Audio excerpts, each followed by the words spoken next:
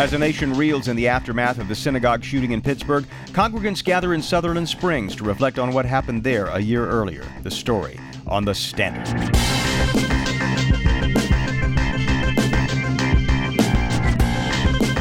Texas Standard is a production of KUT Austin, KERA North Texas, Houston Public Media, and Texas Public Radio in San Antonio, with support from Rand Group, software delivered as promised. No surprises. I'm David Brown. As Texans continue to set records at the polls, political experts keep talking about the so-called sleeping giant.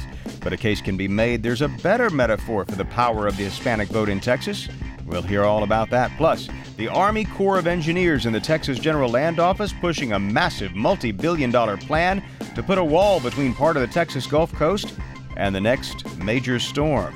All that and a whole lot more coming up today on the Texas Standard. No matter where you are, picked your costume yet? Yes, it's Texas Standard Time on this 29th day of October. I'm David Brown. We're so glad you're spending a bit of your Monday with us. Here in the Texas capital city, a lot of folks finally stowing away their pots. Once again, after a week-long boil water notice finally lifted, officials asking Austinites to go easy on their water use, however, many others still boiling mad over the inconvenience and why it happened. City council members called for an investigation. Water officials blamed the emergency on silt and debris from recent flooding. We'll keep you posted.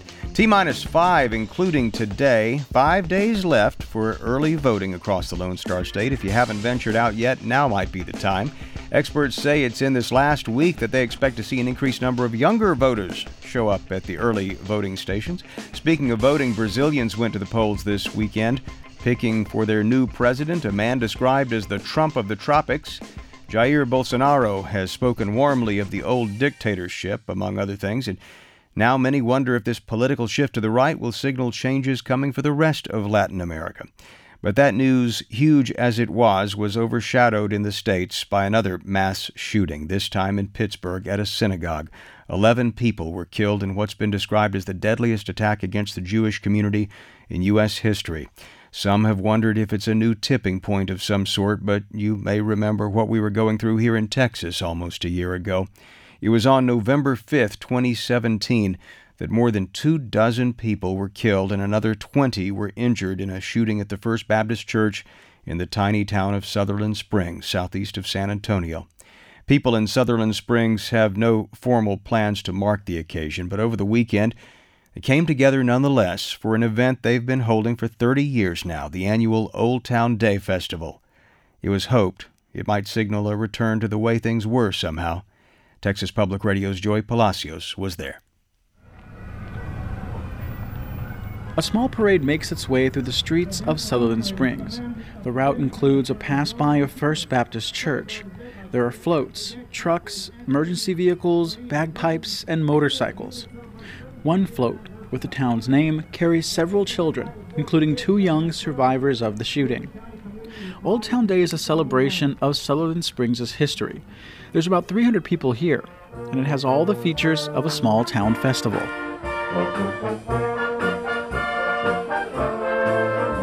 There's a brass band, a cakewalk, homemade items like jams, pickled peppers, and wreaths, and barbecue plates, and chalupas are for sale. Teresa Smith is president of the Sutherland Springs Community Association. She says heritage and tradition should be upheld, even after the tragedy on November 5th. It brings unity to everybody, to know that a small community like this can still get together and enjoy a simple day of just really fellowship. Good morning, everybody. As Old Town Day was starting, news broke about the shooting at the Tree of Life Synagogue in Pittsburgh. First Baptist Church pastor Frank Pomeroy led a prayer for the victims. I do lift up this tragedy that's happened in Pittsburgh this morning, God. I lift them up to you. As we are enjoying this beautiful day here today, they are going through a tragedy there. God, may you let everyone there know that you are still God. As you are God here, you are God there. Pastor Frank and his wife Sherry, who were not in First Baptist the day of the shooting, lost their 14-year-old daughter Annabelle. Sherry Pomeroy says there are good days and bad days. These triggers these last couple of weeks have been really, really hard. But I have been doing better up until now. And you happened to catch me on a bad day. Yeah, it was pretty rough at the parade, one of Annabelle's favorites. Last week was her birthday, and last week was a year ago that I saw her. Frank Pomeroy says it's the community and faith in God that keeps them, the survivors, and other family members going. We're still reaching to one another. There's still a lot of leaning on one another. There are many are still getting counseling and therapy, but yet come back to the open arms of neighbors and people and friends here at the church.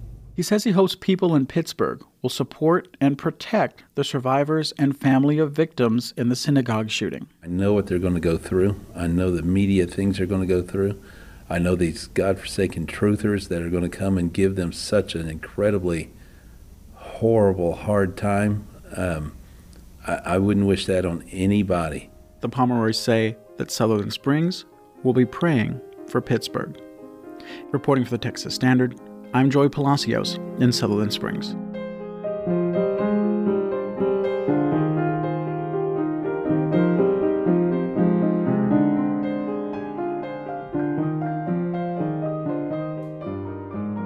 During each election cycle, many of the old political cliches come out, but here in Texas, few are as familiar as this one.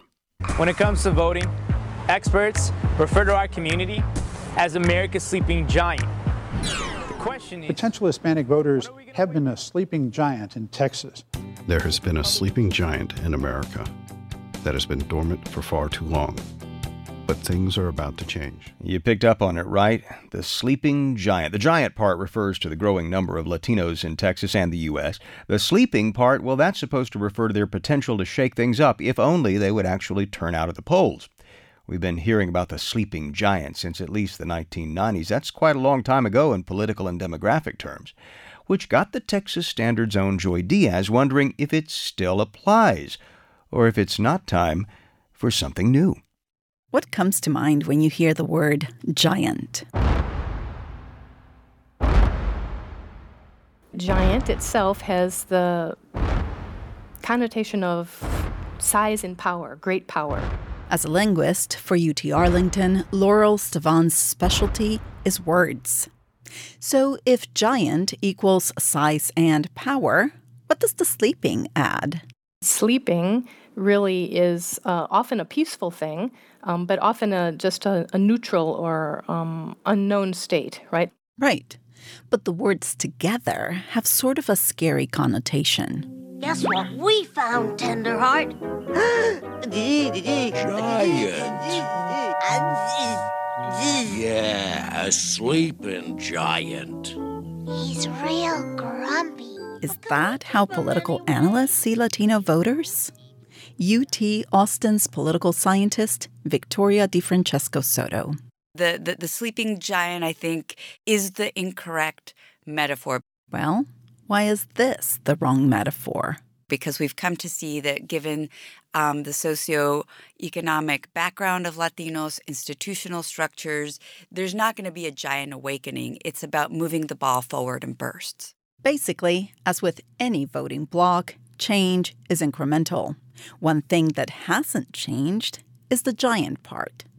Lloyd Potter is Texas State demographer. When I was a kid growing up in the Houston area, there were Latinos around, not quite as many as there are today, but I don't recall seeing any advertising on billboards or stores that were really catering to Latinos. Today, if you were to line up 10 Texans, for instance, 4 of them would be Latinos. Now it's pretty hard to go almost any place in Texas without seeing the acknowledgement of the presence of Latinos as an economic force. But what about the presence of Latinos as a voting force? That part is not there yet. Why?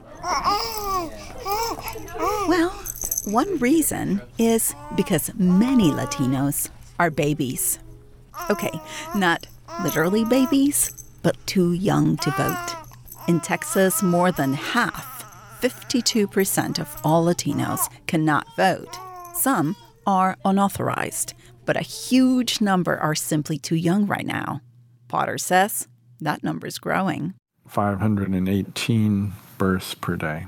To Latinos, they're not non-Hispanic white population, 376 babies per day. The demographic story of Texas, as Paul Taylor, author of The Next America, puts it, is a drama in slow motion.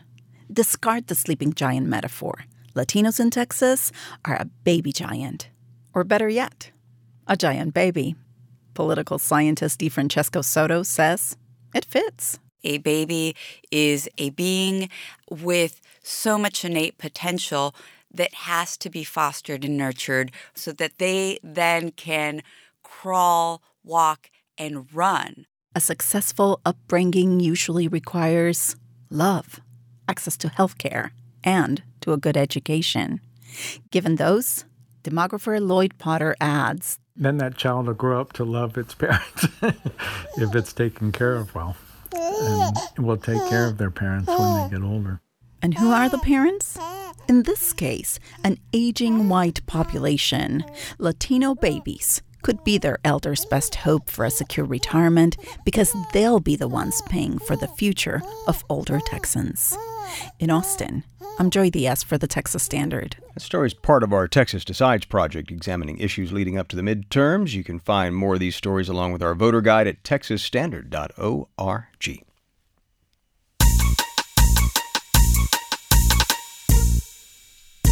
Light up that mic. In for Wells Dunbar, Michael Marks monitoring social media on this Monday. How's that for alliteration? Yeah, it's not bad, David. It's Michael not bad. Marks monitoring media.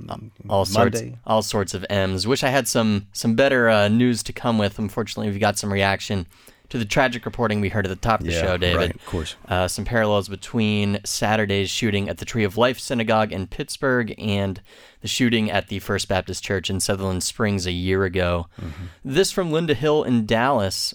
From the slaying of 9 black parishioners at the at the Emmanuel AME Church in Charleston, South Carolina in 2015, to the massacre of 26 people at the First Baptist Church of Sutherland Springs to today, houses of worship are prominent targets of that violence. Many messages like this from Esteban Salazar and Brian, who tweets, "My heart goes out to the families of the victims of the horrific shooting that occurred yesterday. You are not alone during this time of mourning." Also, some news coming down this morning. The shooter at the Pittsburgh synagogue posted many anti-Semitic messages to a social media site called Gab. Right. Similar to Twitter, calls itself the free speech social network, had become a haven for extremists like white nationalists, neo-Nazis. As of this morning, though, Gab is no longer online.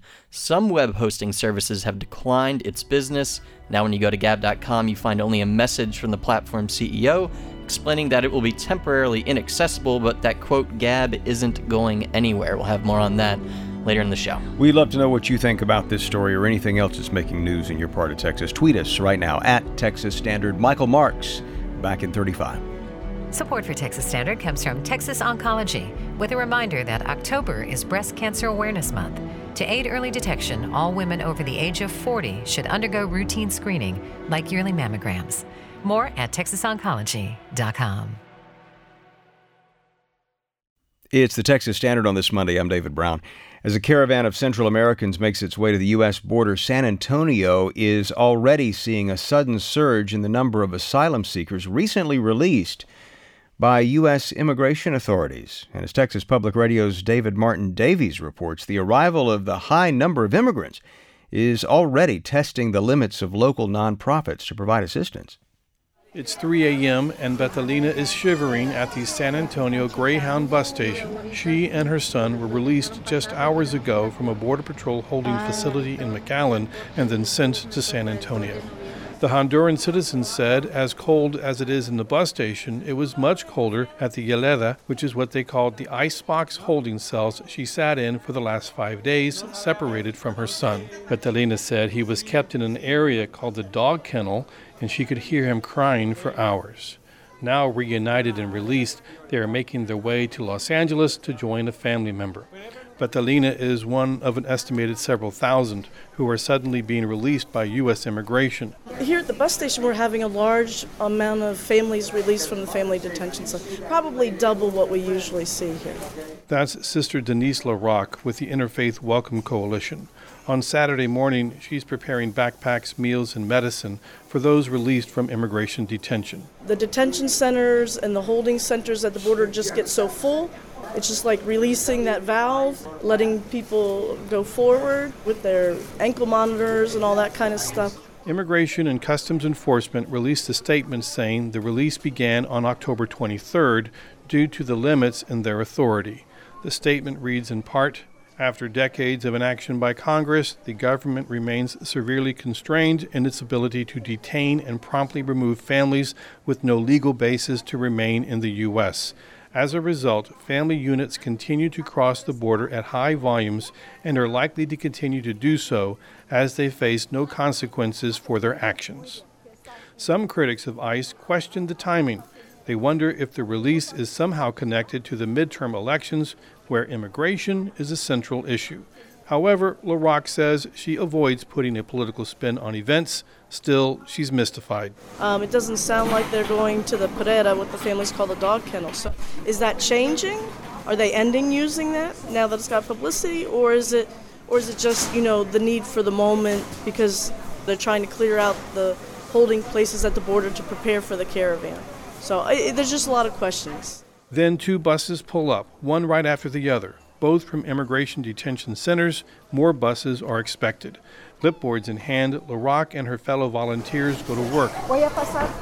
It's a kind of triage. They assess the needs of each person.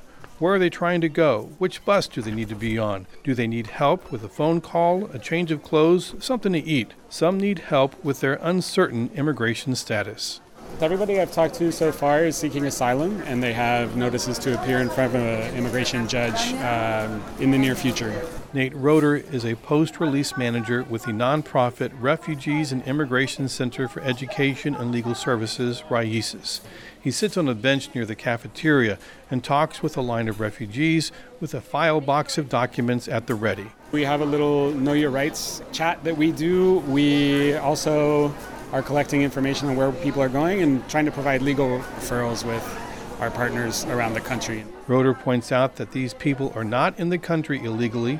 They are using the established asylum process, which is part of the legal system. He said there are long waits to have an asylum case heard, and along the way there are check-ins with ICE and a complicated legal process. But for now, the challenge is to get the refugees on their feet and on the right bus as they seek their place in America. In San Antonio, David Martin Davies for the Texas Standard. Support for coverage of business on Texas Standard comes from Texas Mutual Insurance Company, a workers' comp provider ensuring compassionate care for injuries of every size at businesses big and small. Learn more at WorksafeTexas.com. And you're listening to the Texas Standard. Texas's coast is home to 1 in every 4 Texans, and 30% of the American oil refining sector resides there. That's what Land Commissioner George P. Bush reminded reporters late last week as he and the U.S. Army Corps of Engineers announced they'd be pushing a sweeping new plan to protect Houston and the Gulf Coast from hurricane storm surges. It's a multi-billion-dollar project, the likes of which has never been undertaken on such a massive scale. Joining us now is Kia Collier. She is energy and environment reporter for the Texas Tribune. Kia, welcome. Thanks for having me. Describe this project now. As I understand it, it's going to be sort of focused on the area around Galveston. Is that right? Yeah, they're pitching it as a coast-wide thing, but the bulk of the kind of infrastructure would be this massive levee system down Galveston Island and the peninsula to its north, Bolivar. The purpose of it is to block hurricane storm surge. There would be a gate in between the two barrier islands meant to block hurricane storm surge from going up the Houston Ship Channel into the Port of Houston.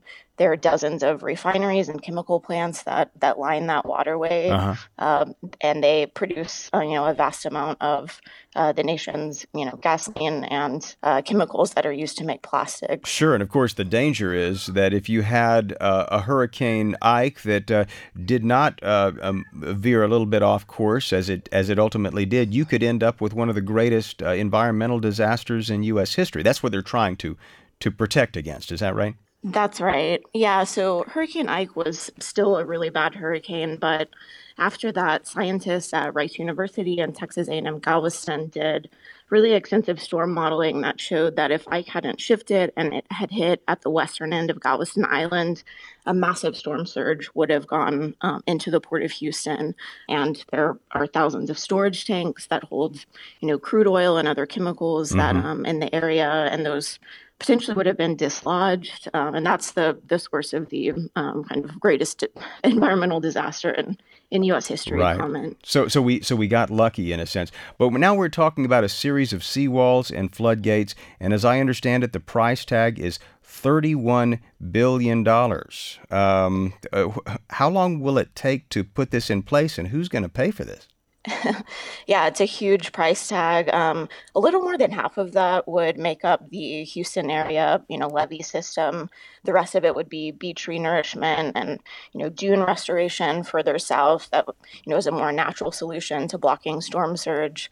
When the project will, get going is really anyone's guess. Once this U.S. Army Corps of Engineers study is complete, it's kind of, falls in line for funding in Congress. And there's a long, long line of these projects across the country for funding. So it's kind of a question of when Congress will fund it. A lot of people are pretty skeptical that would be anytime soon, but people like Commissioner Bush are really hoping that they can, sell Congress on the idea of this is a national security issue. But there's also some controversy too, especially among locals.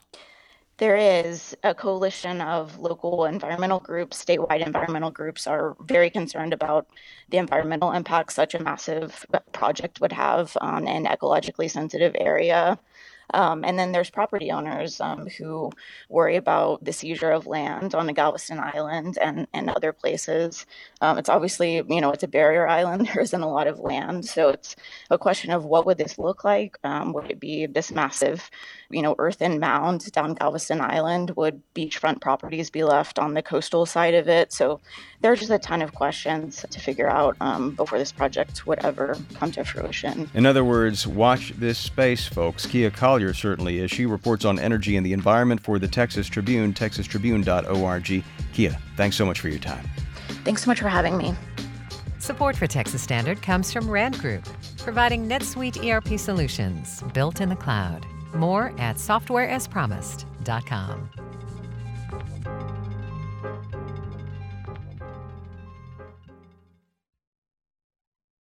From the Texas Standard Newsroom, I'm Becky Fogel with a roundup of news from across the state.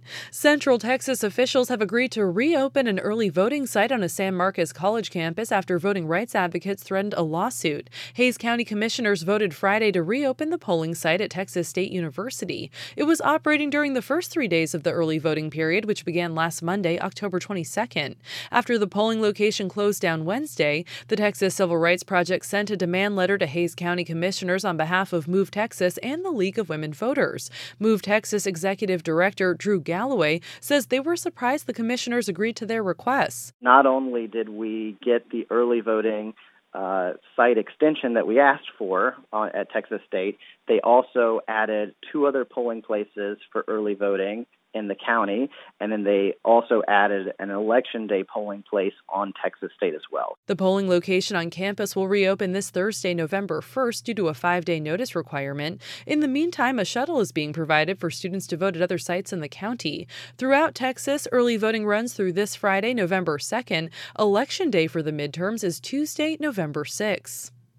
The family of a 26-year-old black man who was shot and killed in his own apartment by a white former Dallas police officer has filed a federal lawsuit. The lawsuit filed Friday says Amber Geiger used excessive force when she gunned down Botham Jean, a St. Lucia native, in early September. Geiger claims she mistook his apartment for her own and thought she'd encountered an intruder. Geiger and the city of Dallas are named as defendants in the suit. The lawsuit contends the Dallas Police Department did not adequately train Geiger, who had ended her shift prior to the shooting. Attorney Lee Merritt represents the Jean family. He spoke with KERA last week before the lawsuit was filed and says Jean's family wants to see systemic change. And so to see his life cut so short, the family is thinking much more should come from this than, a settlement at some day or some sort of financial compensation. And what something more looks like policy changes in the way that officers are trained, not only in the city of Dallas, but throughout the country. Attorneys for the city of Dallas and Geiger have declined to comment on the lawsuit. San Antonio Spurs coach Greg Popovich reached a career milestone this weekend. It came after DeMar DeRozan scored 30 points to help the Spurs beat the Los Angeles Lakers Saturday. In the paint. Oh mama, what a move by DeMar! With the Spurs' 110-106 win over LA, Popovich became the only NBA coach ever to reach 1,200 regular season career wins with a single team. That's Look at News from across the state. I'm Becky Fogel for the Texas Standard. Support for these Texas Standard headlines comes from the Texas Secretary of State, providing voters details on required identification for voting in person at the polls. More at votetexas.gov or 800-252-VOTE. 33 minutes past the hour, Texas Standard Time. I'm David Brown. Great to have you with us. With last year's Harvey still an open sore for many and now much of the state saturated in water, here's a headline that caught our attention, courtesy of the student newspaper at Texas A&M, The Battalion. That headline, Texas seeing fewer severe weather events, to which our reaction was, really? The person making the assessment, someone who knows a thing or two about this subject, John Nielsen Gammon. He is Regents Professor of Atmospheric Sciences at Texas A&M, and he is also the longtime state climatologist. Professor Nielsen Gammon, welcome to Texas Standard. Yeah, thank you. Glad to be here. I think this is somewhat counterintuitive, or a lot of our listeners may sort of wonder, could this be real, that the number of severe weather situations related to tornadoes and hurricanes has actually been declining? How so? Well, this year has been, at least for tornadoes, a very good year for Texas. We've had very few of them. Normally our severe weather season is primarily April, May, and into June. And I think it just so happened that during this particular year, we did not get the right kind of weather systems that allow that to happen. There were a decent number of tornadoes farther north and farther east. Even, believe it or not, Wyoming has had more tornadoes than Texas has. Wow. Which we don't mind particularly. But I think this is really just probably a one-off thing. We don't really know about long-term trends in tornadoes because we haven't really been systematically looking for tornadoes until like around 1995 or so, and storm chasing got big. So we only have 20 years worth of records to really look at trends. Well, now I want to turn our attention to hurricanes because, of course, we had quite a hurricane last year. What have we been seeing so far this year? Yeah, this year has come out pretty close to normal. Normally you have about 13 named storms in the Atlantic Ocean basin, and that gets us to the letter M. And this year's M storm came on shore in Florida and did tremendous amount of damage. It only takes one storm to make a bad hurricane season for the United States because of the potential for damage from that storm. Now, let me ask you something about that because, of course, we've been seeing a lot of rain across the Lone Star State over the past certainly several weeks, and a lot of meteorologists are predicting another wet November.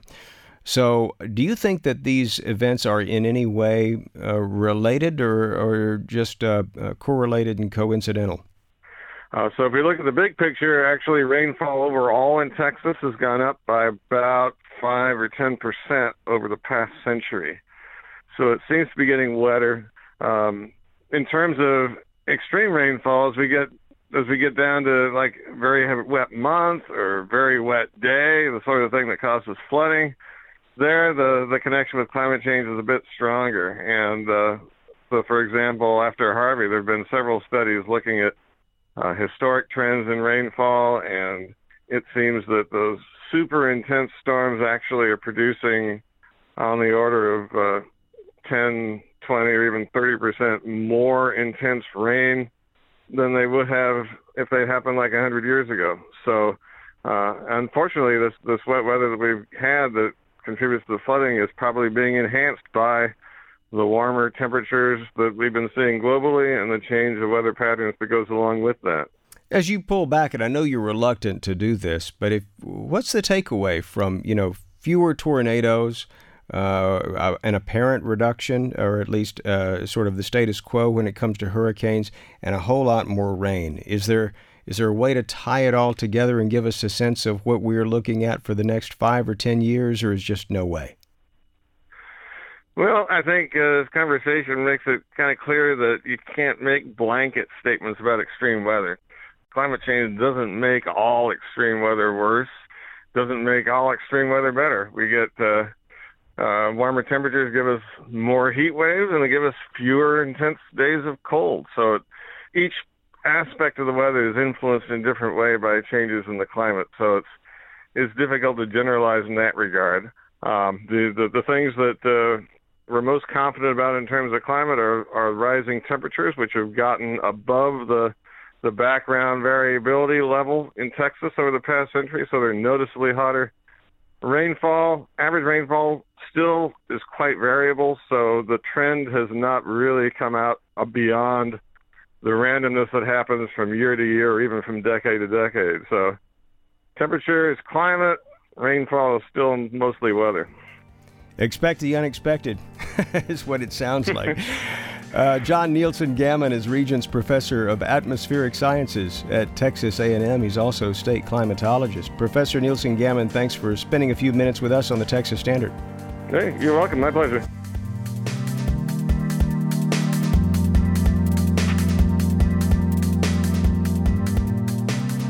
Support for Texas Standard comes from Texas CASA, advocating for a safe and positive future for all Texas children in the child protection system.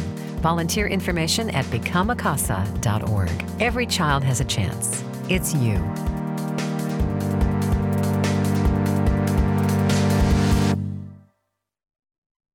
Ever since I was probably about 8, 9 years old, I knew I was always different in some way, form or fashion, And it wasn't actually until I was in the military. And at the time, it was don't ask, don't tell. Ever since then, I got discharged in 2012. June of 2012, I started hormone therapy. I'm Wiley Simpson, 27, San Antonio. I'm Stefan Gaith, 27, in San Antonio, Texas. So we met online more than a year ago. Something that had brought us together really early on was our interest in, nature and sustainable living and living tiny. Hit it off kind of right away. And then it was like, here, be even closer. Yeah. Congratulations, You're pregnant.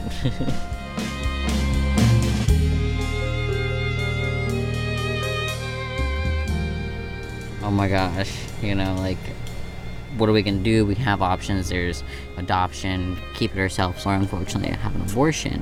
And for me, obviously, with being being on hormones for 6 years, I would have to stop hormones for the duration of the pregnancy. And that was my main thing. I was just like, how am I going to do this when for so long I've tried to get away from being anything close to being feminine or anything to do with being a female. And it was just very scary for me because I was like, this is not who I am. I never planned to get pregnant. I mean, I've always wanted to be a dad, but it was just after our first OB appointment, you come to find out I was already 11 weeks pregnant. So I kind of at that point I was just like, oh my god, it's got heart and it's got legs and arms,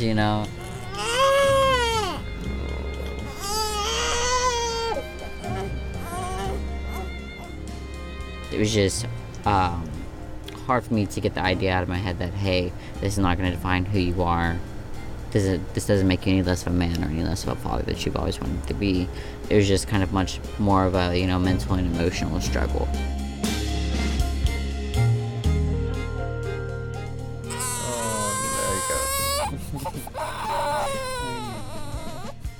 After we found out about Rowan, like, would he fit? Would it be okay? And we started looking at this amazing archive of videos, YouTube, of other families, that have 5 kids living on a bus. And so we were like,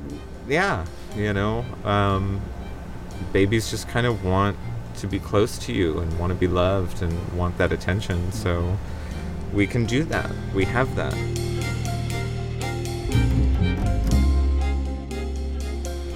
Yeah, I don't see myself as any less of a man. And it was just an amazing experience. I'm glad I actually got to go through, to experience what women go through. It's just amazing. And looking back at it now, I was so scared of it feminizing me, and it never did, so. We're really excited to actually be on the verge of this voyage of taking the bus, going on a journey, and then just hiking and parking and being in spaces and taking time to live experiences and be parents.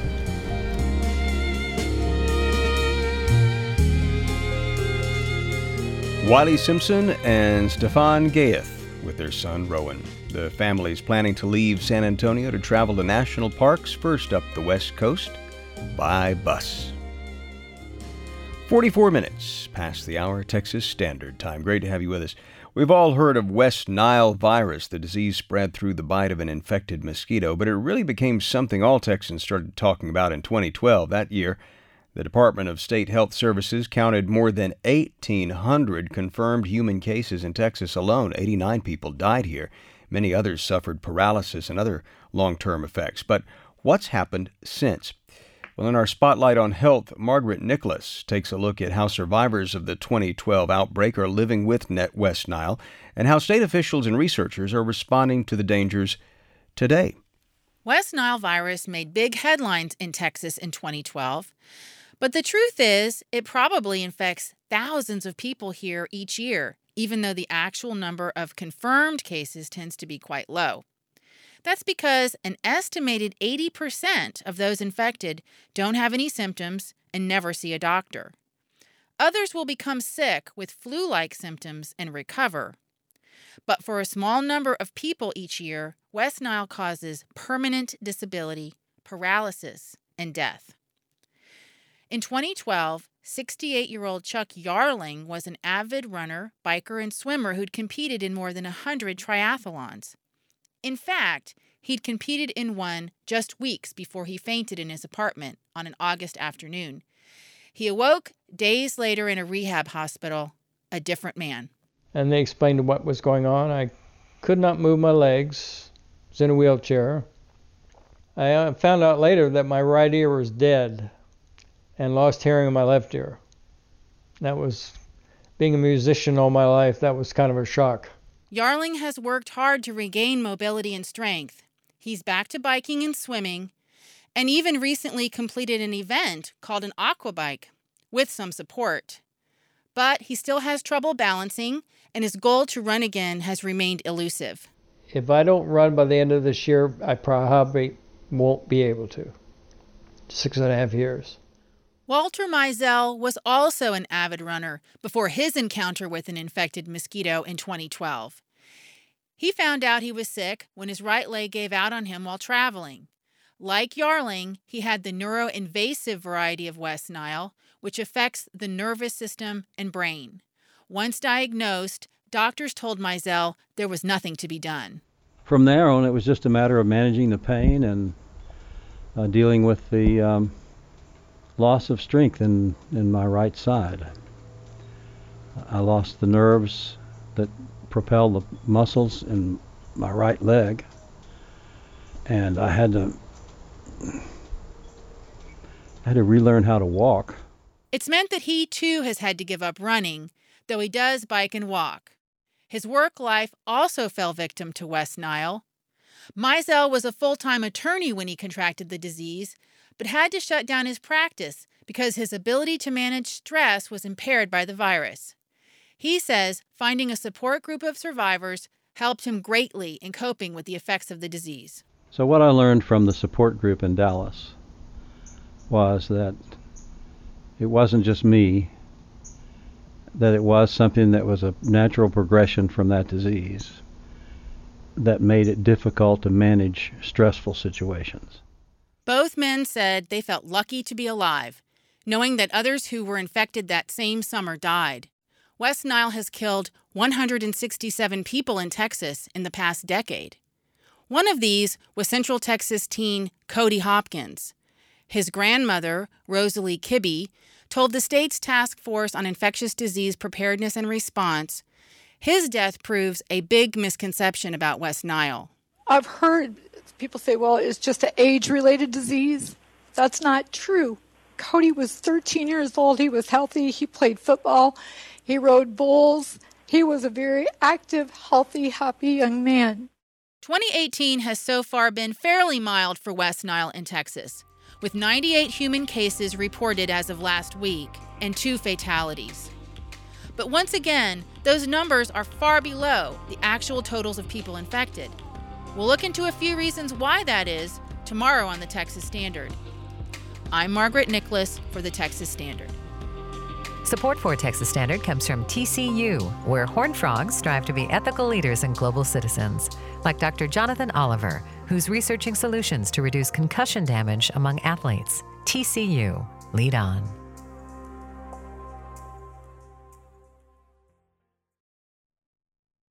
You're listening to the Texas Standard. I'm David Brown. As you may have heard by now, the Trump administration is ordering hundreds of active military troops to the border in an apparent show of force against migrant caravans heading through Mexico from Central America. It's possible the president could attempt to invoke emergency powers to turn away the entire group of would-be asylum seekers and effectively shut down the border. With such promises taken together with waves of deportations, ICE crackdowns, and family separations at the border, remind some historians of a period when all the above, and worse, became the norm in the United States. Emilio Zamora is a professor in the history department at the University of Texas at Austin. He's the author of several books. His focus has been on the history of Mexicans in the United States. Professor Zamora, welcome to the Texas Standard. Thank you very much. You have said that, of course, incidents in history bear strong echoes today. What does the current situation today with talk of caravans and deportations and shutting down the border, that sort of thing, what does it remind you of? Well, it reminds me of massive deportations that occurred in the 30s and the 1950s. The federal government took the lead in that effort. Anywhere from 500,000 to 800,000 people of Mexican origin, including U.S.-born Mexicans, the children, were deported. Why? What was why the early 1930s? I think a lot of people didn't at the time have any idea of just what sort of immigration enforcement policy the United States had, if there was a formal policy. There was, to some extent, there was a racial animus involved, but also the argument that government officials made is that resources are very limited during the economic crisis, and they should only be shared with U.S.-born people. So we're talking about the Great Depression, essentially, the start of the Great Depression, and the welfare programs that were launched in the early 30s. What about the Mexican government? What was their reaction when hundreds of thousands of Mexicans or people of Mexican descent or heritage began streaming back across the border? Well, they were under a lot of criticism from the left and the right for not speaking forcefully about the problems with Mexicans in this country. So they decided to set up a colonization program, which provided land and tools and seeds and fertilizer to people in the northern region of Mexico. They called it a colonization program. So they encouraged people to come back home. You know, this sort of reminds me of this sort of push-pull, that there have been sort of waves in American history, certainly through the 20th century, in which the United States government wants to bring in more laborers, inexpensive labor, and they often turn to Mexico. You think of the Braceros program, for example, which was started in the wartime era in the 1940s. And then you see later in the 1950s another wave of mass deportations. Well, that shows a pattern of U.S. Immigration policy. The government encourages people to come when they're needed, and they discourage them from coming or deport them during economic crisis or a political crisis like the one we're facing today. I think a lot of listeners have not heard of the 1930 mass deportations, or 1930s mass deportations, and I'm wondering if you think about what happened then, and you think about the patterns as you know them to be as an historian, and you overlay that over what's happening today. What do you see? Well, there's a saying that history rhymes in the present. The decision by the federal government to draw people in when they're needed and to expel them when they're not needed is part also of the political culture. That is, newspapers, journalists, as well as politicians of all sorts, and local government administrators contributed to this environment in which Mexicans are seen as expendable objects in the labor market. So it's not just the federal government in the U.S. and in Mexico that are complicit in this. I think a lot of us now, as well as in the 1930s, are complicit with our silence, for example. Emilio Zamora is a professor in the history department at the University of Texas at Austin. He is the author of several books, and his focus has been on the history of Mexicans in the United States. Professor Zamora, thanks so much for taking a few minutes out to talk with us. Thank you very much. And you were listening to the Texas Standard.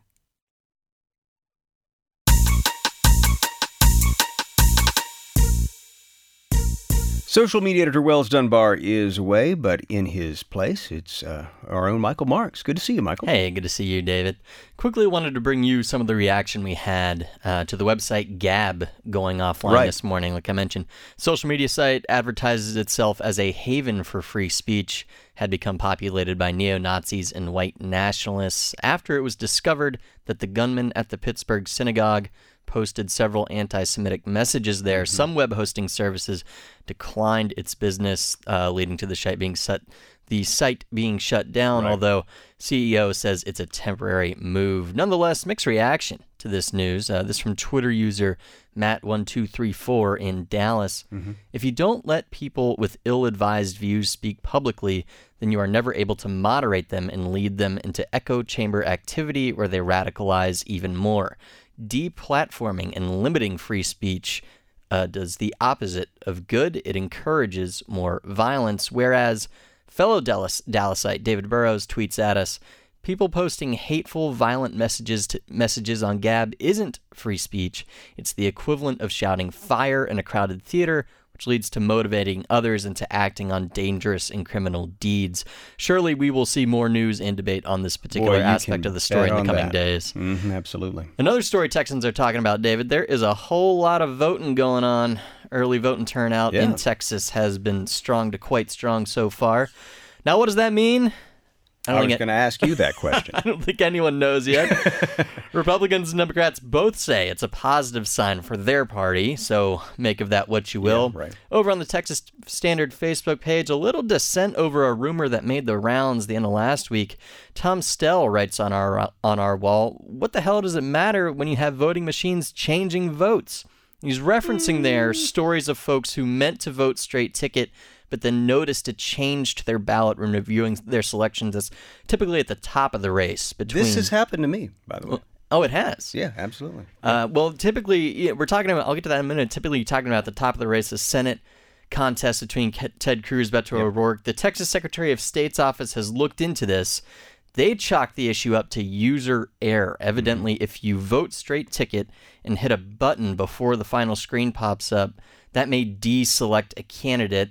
Usually affects the Senate race since that's at the top of the ballot. Right. Whether that is indeed user error or poor design is a debate folks could have. Well, all right, there's some to that. Julie Stiles writes, they're not actually changing votes, they're just way too prone to user error when straight ticket voting, which is still a huge problem. But spread the word, don't straight ticket vote, and check your ballot before finalizing your vote. I think that's the moral of the story here, David. Check, double check, triple check, then check again.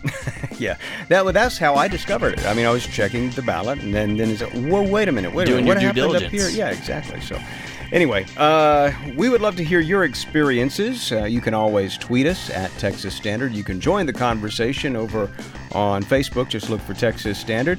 Because, Michael Marks here is looking for you. He's filling in for Wells Dunbar, social media editor. We're out of time for the big broadcast, but we're going to be back here tomorrow. We hope you can join us. On behalf of the entire crew, I'm David Brown, wishing you a marvelous Monday. Philanthropic support for Texas Standard comes from Casey and Scott O'Hare, the Winkler Family Foundation, Lynn Dobson and Greg Wooldridge, Adrian Killam, and the George Huntington family.